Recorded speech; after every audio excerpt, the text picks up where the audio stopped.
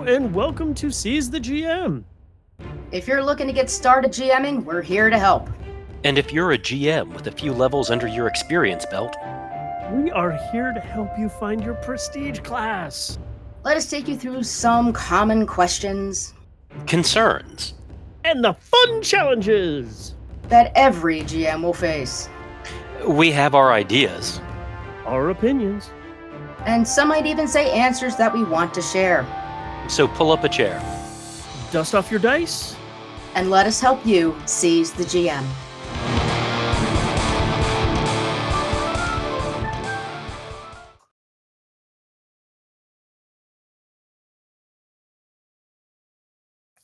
So, welcome back to another episode of Seize the GM. And welcome back to a brand new season of Seize the GM, where we try something new and fun with the loads of information we've given you over however many years it is. I don't remember that you've gone back and listened to the entire catalog. Of course you have.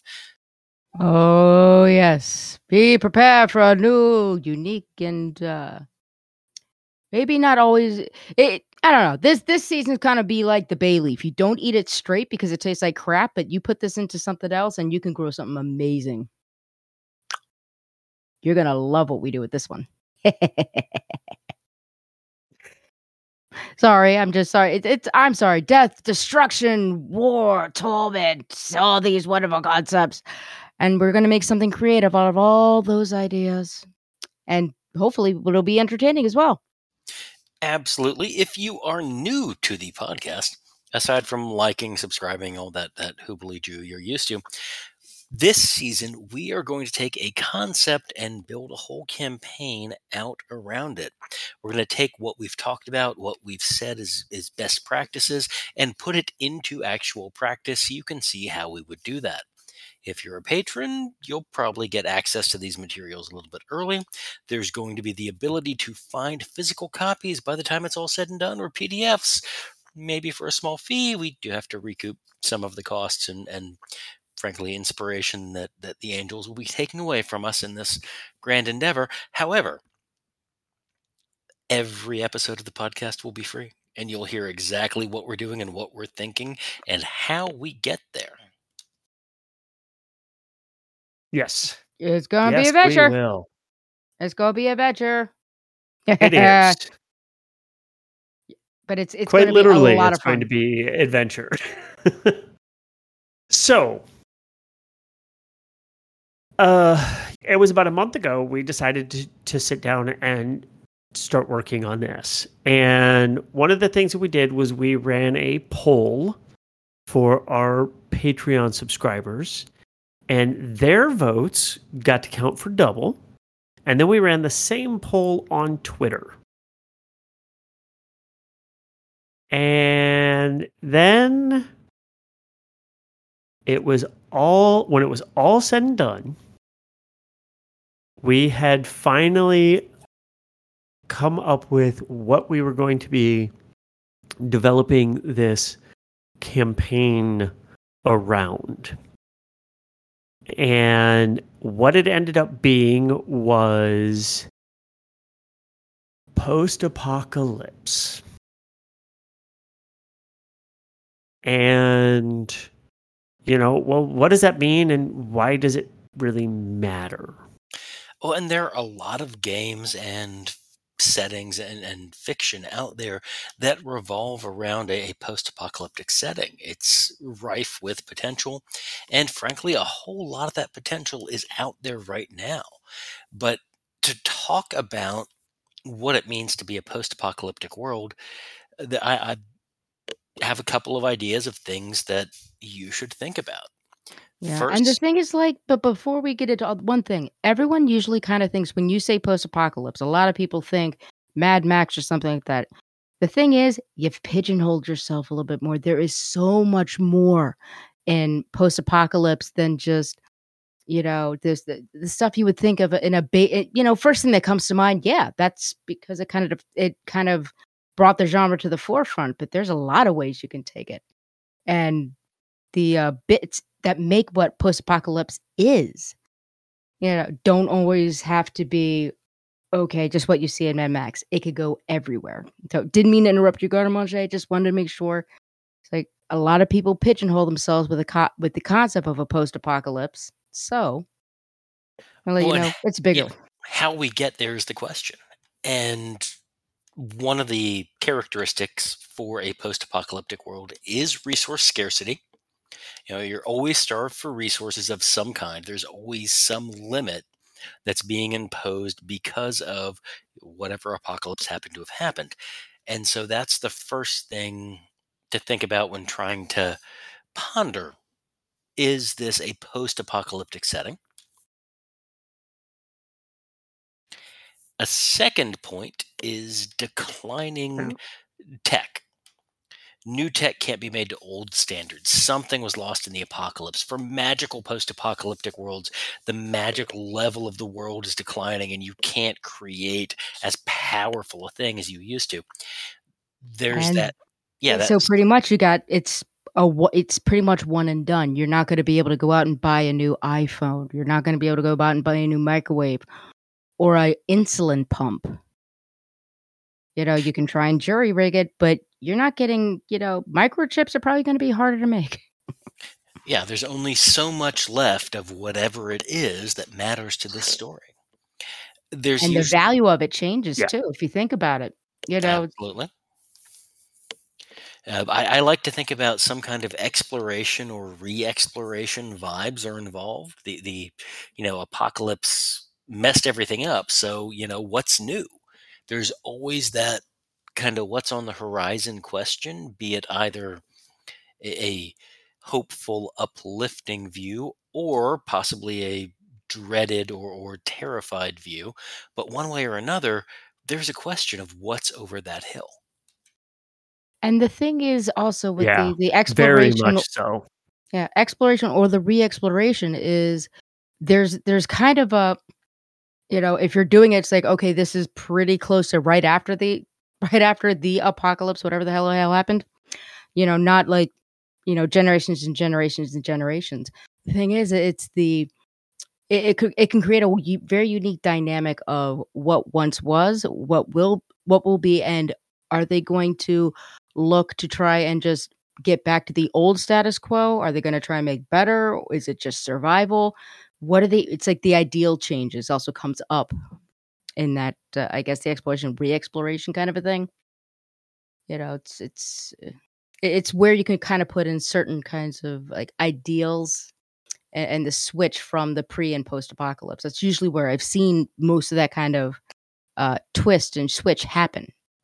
Oh yeah, yeah. And for me, something else that I kind of think of is the juxtaposition of that with feudal social structures.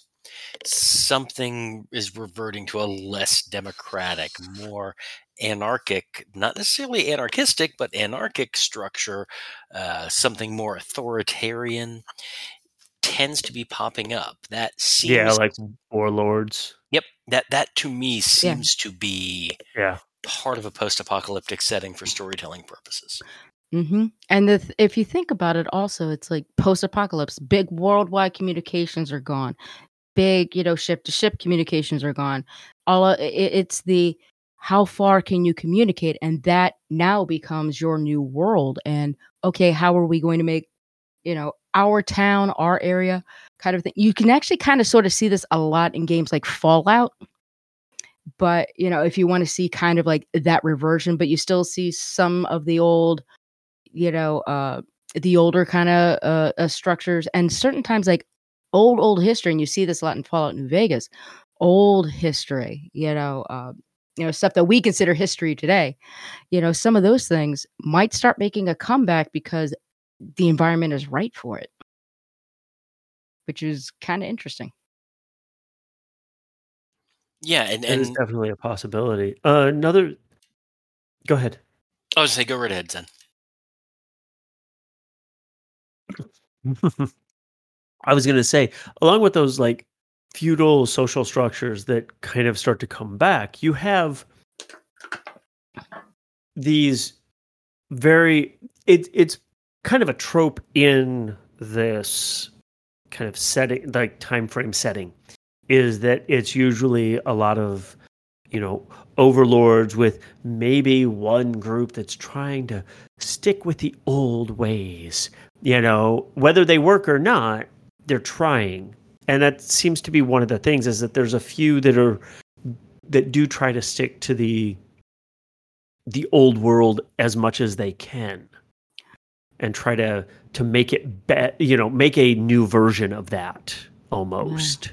And it never or quite at least works, catalog. because there's always well, they're losing. There's resource scarcity. There's the declining tech. They have to try to forge their own way in this new imagined world that they are in, and there's only so much that you can do. So you start to have to play with those, and that all determines how well more, like, whatever the previous time frames, like governmental structures and social structures were, that's kind of how you have to. The closer you are to that event, the closer you will see people trying to stick to the old ways. Because they're just trying to, well, if we can get through this, then maybe it'll go back to the way it was. And the further you get, almost the like more, a futile optimism, you right? have that decline. Yeah, you have that. Well, but you also have that decline of, as everything starts to go further and further down, until you get to where it starts to build back up again. And it's that, you're somewhere on that downslide. And determining where you're at on that downslide is kind of where you need to calculate how far those social structures and everything are like the previous versions. Well, and that's a really good Usually. example. Well, yeah, and a really good example of that is The Postman, especially the novel, a little more so than the movie, but the movie doesn't do a bad job of it either. And that very idea of, how much do we hew to what came before, and what does that mean, is something that, absolutely is worth exploring within a post-apocalyptic setting. It's Mm-hmm. yeah. As I have many things to say about Yeah. this theory. However, in preparation for this season, each of us came up with at least a core idea or seedling from which we could build a campaign and a world setting for something in a post-apocalyptic kind of milieu. And we're going to share those with you and kind of probably briefly debate amongst ourselves about which one we want to kind of run with, but pick what the season is going to be built around in this very episode. So, Zen, what do you Okay. have? Of course.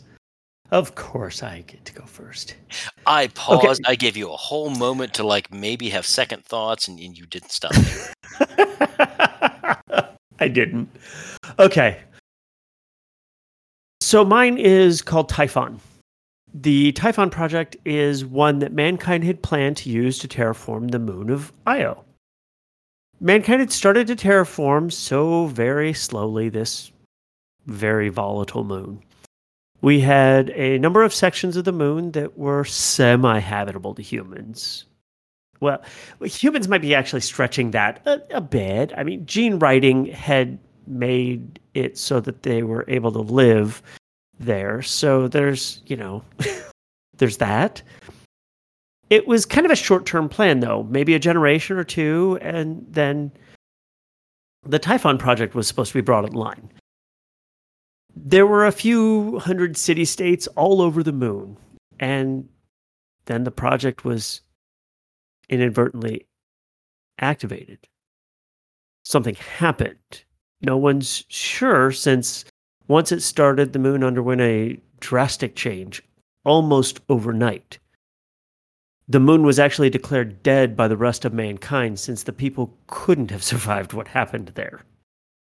Now, what really happened? That's the big question. And was it the plan from the beginning? Who has the pieces that what it had been lost in this world, and more importantly, what has survived?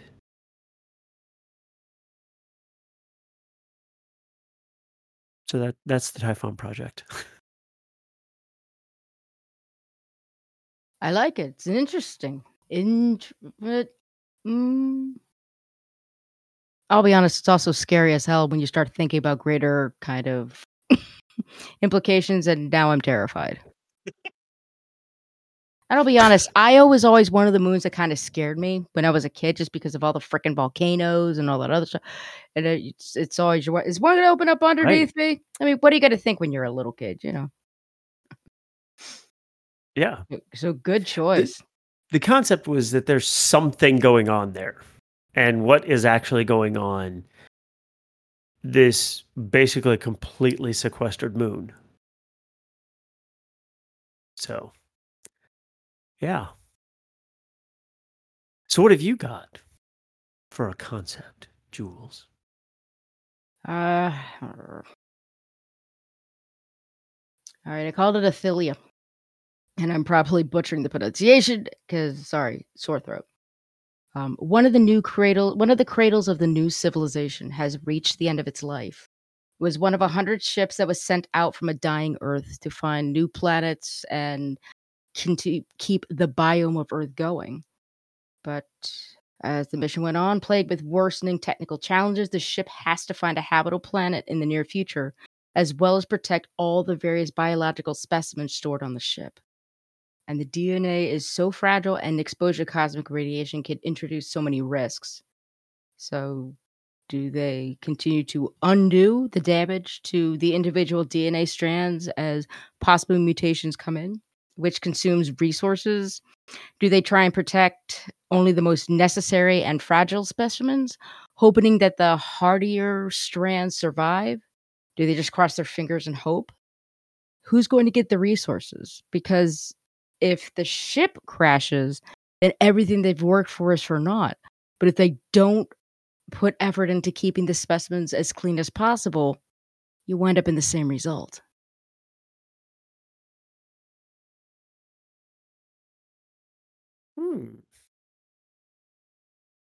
Interesting. Yeah, a lot of people. It's like I just wanted to kind of focus on the idea between using technology for survival and technology to move to the future. I thought that'd be an interesting kind of thing to put it on. So, but we've got Garde Manger, who's usually got something really bloody interesting, and I can't wait to hear what it is. Mine is really kind of straightforward. Borrowing a couple of concepts from things like Battlestar Galactica, I would like you to consider a post-apocalyptic game and setting on the ISS Pandora. A huge generational ship, or maybe Dyson Sphere, launched a bit before it was ready to go. The impending solar catastrophe wrecking the planet slowly only accelerated. And before the final solar flare could wipe out all of what was left, the ISS Pandora had to be launched, taking with it what it could. Attempting to outpace a collapsing solar system behind it, the Pandora makes its way through space. The different crew designations from different levels, from different parts of the ship, from command, from engineering, from life sciences, and the non crew that were aboard when they had no choice but to launch make up different factions. The ship itself wasn't complete. The equipment clearly had not been fully installed. Repair parts are what you can scavenge from one level above or below you. You've got no choice but to go forward. The solar flare is burning everything behind you. What do you make of life in this sterile but incomplete world you now wake up in?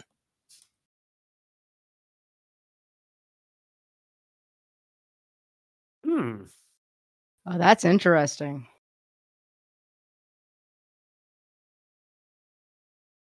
Yeah. Well, it's one of those. I wanted to find a way to enjoy post-apocalyptic settings in a different kind of way, and the Battlestar Galactica sort of setup hit me. And there's no reason a sci-fi post-apocalyptic story, as both of you kind of leaned into, has to be on the planet.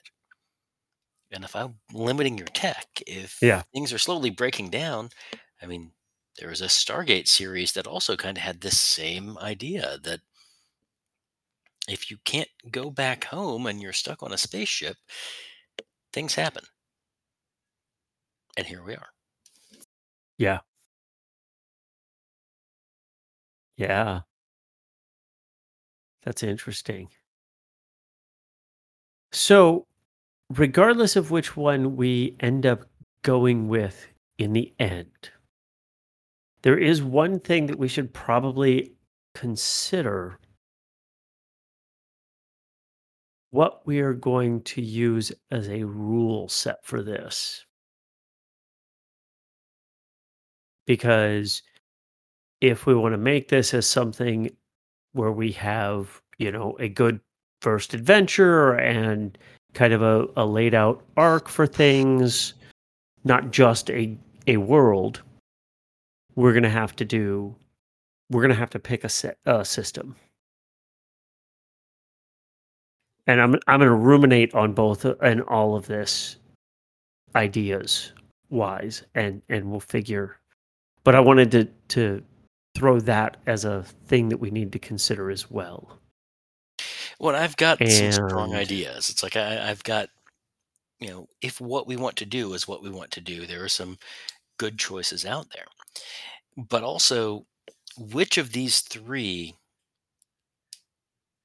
if somehow your favorite is not picked as we mull out which one we want to do, and you happen to be a member of our Patreon, there is a non zero chance you could request some Patreon specific explorations of one of the other setting ideas that we do not develop in the main season. Because that's what, side projects, limited oh, series, and one offs are for. So join our yeah, Patreon yeah, Mhm. and engage with us if what we pick is not the one that you are the most engaged with. because yeah, we will. I would be more than happy to dive into any of these deeper and maybe potentially do more with any of them, honestly. So so I like the generational ships. I've always been an arc fan. And I've written, if you've read listened to any of our shows, I think I've done at least 2 or 3 in stat blocks. I mean, I may have done a stat block that, put one of your generational ships in the crosshairs of players. Um, I know. I know. So yeah, I mean I do I can work in arc ships. I'm good with that. So I mean I like Mm, all of them, but yeah.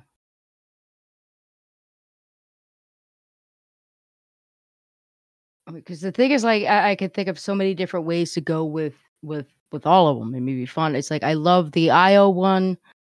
It's it's stranded. It's stranded on a strange world. What's going on? That it's and but the you know on an incomplete ship hurling out in the middle of nowhere, and then I like that. Just I could think of so many different things to do with either of them. I mean, there's a fondness for me in like setting up yeah. some kind of a judicial structure that involves spacing people to, reduce their drain on the resources that are limited.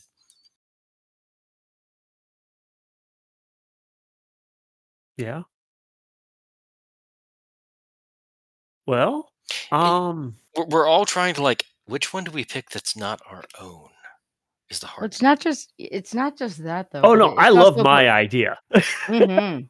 I love my idea. Yeah, it's like I I love want mine to too. write stuff with that no matter what. But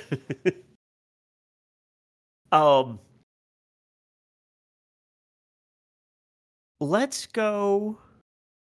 I'm gonna cast my vote for.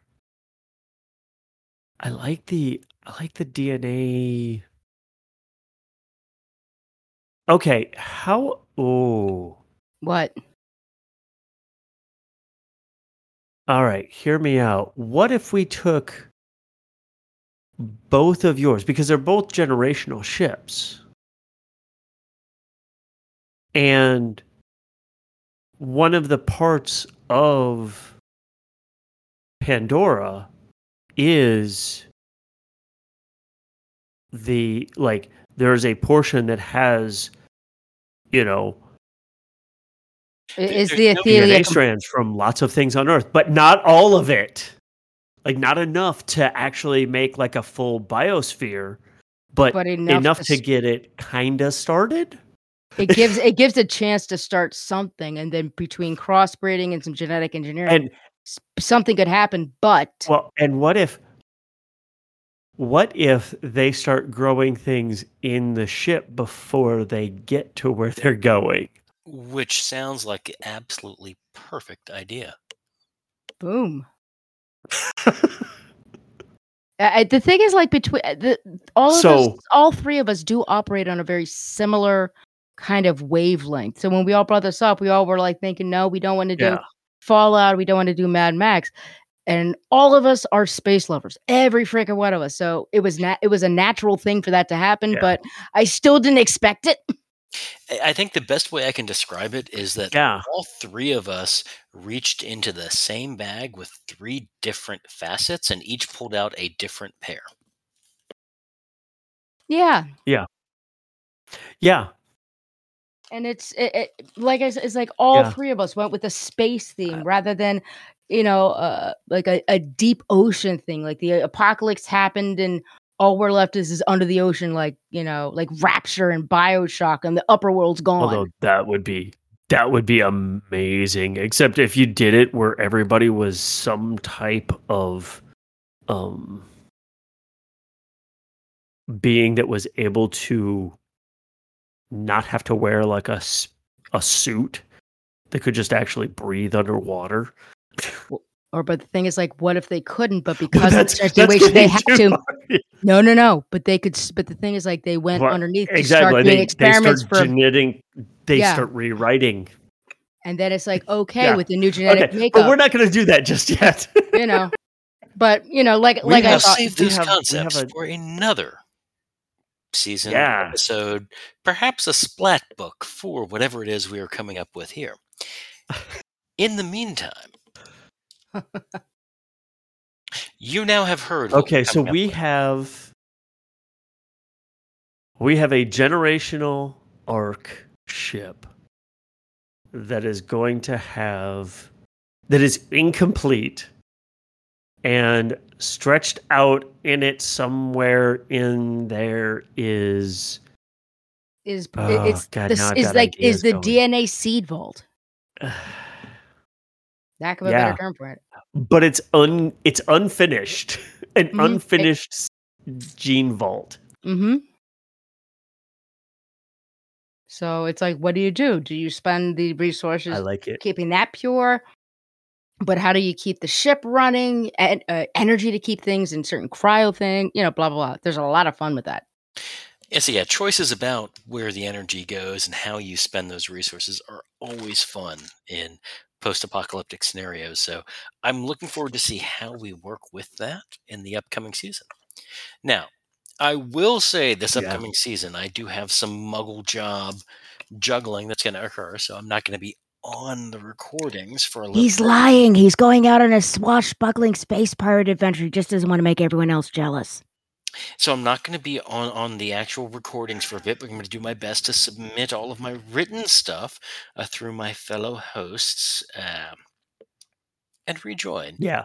So we can finish it all Yeah. out. And we will keep everything up Yeah. And the show notes are going to be full of the ideas and everything else as we're going through and doing this. So if you want to see all of this stuff that we may not even get to, it will be in the show notes, or at least parts of it will be. And like if you want more, like you can always reach earlier. Out. Well, and that was one of the big things, is that the Patreon backers, because of how